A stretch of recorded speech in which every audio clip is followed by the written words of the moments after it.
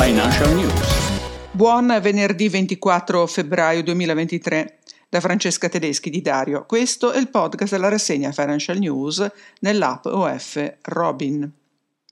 È la volta di Banca Monte dei Paschi di Siena. Come anticipato da MF Milano Finanza, la banca senese ha collocato ieri giovedì 23 febbraio un Eurobond di tipo Senior Preferred da 750 milioni di euro a tasso fisso con scadenza 2 marzo 2026. L'emissione, in apertura di book, vedeva la cedola annuale in area 7%, 7,125% e ha poi chiuso grazie alla forte richiesta al 6,75%. A fine mattinata sono arrivate richieste infatti per oltre 1,6 miliardi. E Banca MPS incassa anche il rinnovo della collaborazione con la compagnia assicurativa francese AXA, il cui amministratore delegato ha detto: non siamo interessati alla privatizzazione, vogliamo continuare la partnership assicurativa.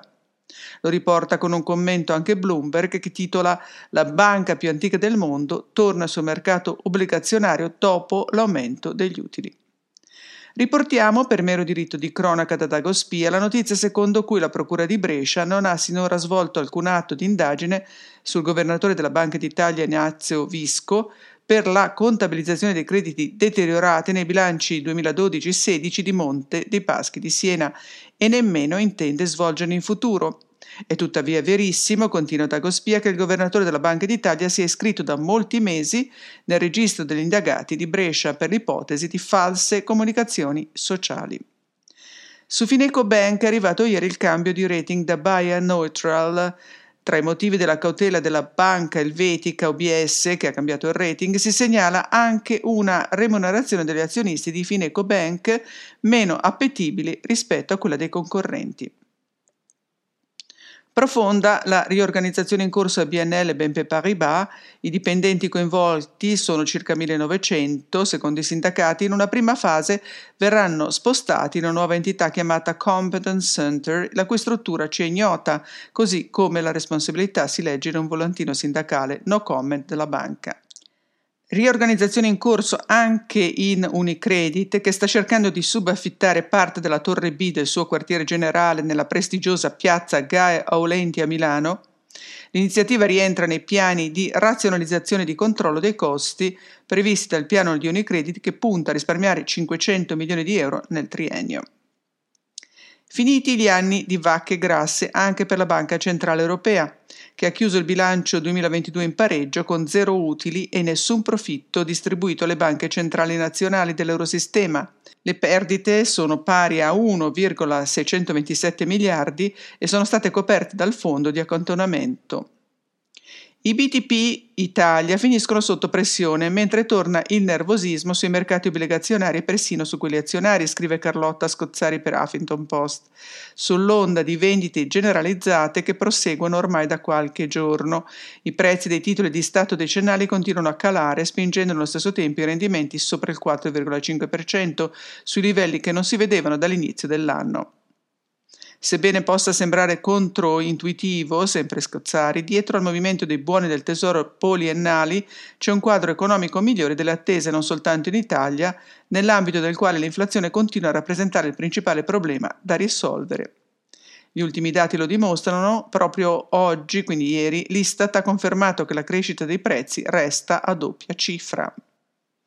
Negli Stati Uniti la linea dura della Fed continua a prevalere perché l'inflazione resta inaccettabilmente alta, come ha rilevato il Comitato di Politica Monetaria della Fed, cioè i banchieri centrali statunitensi. La linea dura prevale senza tentennamenti e così il Dow Jones ha chiuso in calo dello 0,2% ieri, mentre il Nasdaq è salito dello 0,1%.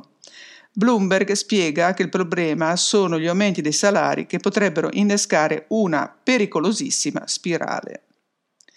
Il trend inflazione elevata, aumento dei tassi, calo delle borse ha innescato a livello globale. La Cina è in rosso dopo la peggiore chiusura di Wall Street del 2023 per paura di un rialzo aggressivo dei tassi, e la Banca Centrale della Nuova Zelanda alza il costo del denaro ai massimi dal 2009 e non sarà l'ultima volta, scrivono tutti i media in economia.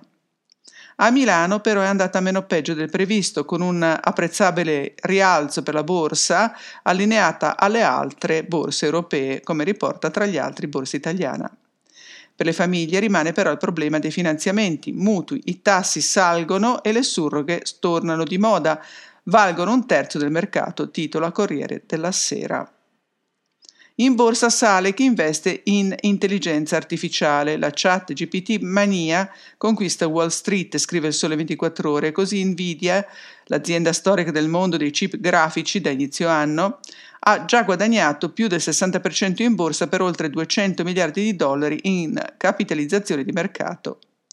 Qualche dubbio però su ChatGPT arriva da JP Morgan, che ha proibito ai dipendenti di usare proprio questo sistema.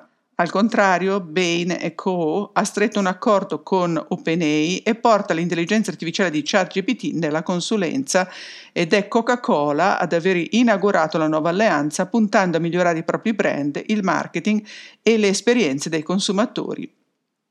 Anche Avere del gruppo Credem cerca di migliorare la sua gestione dei processi del credito grazie a una nuova piattaforma Cloud Ready che dovrebbe rendere i livelli di performance e i tempi di processo molto più efficienti.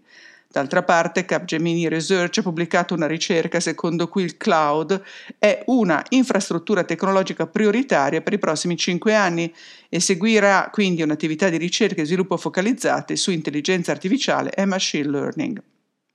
Informazioni sulle innovazioni in campo bancario e assicurativo come questa di Avvera e altre si possono leggere nel report La bussola innovazione pubblicata ieri da OF nel repository ofcloud.it per gli abbonati.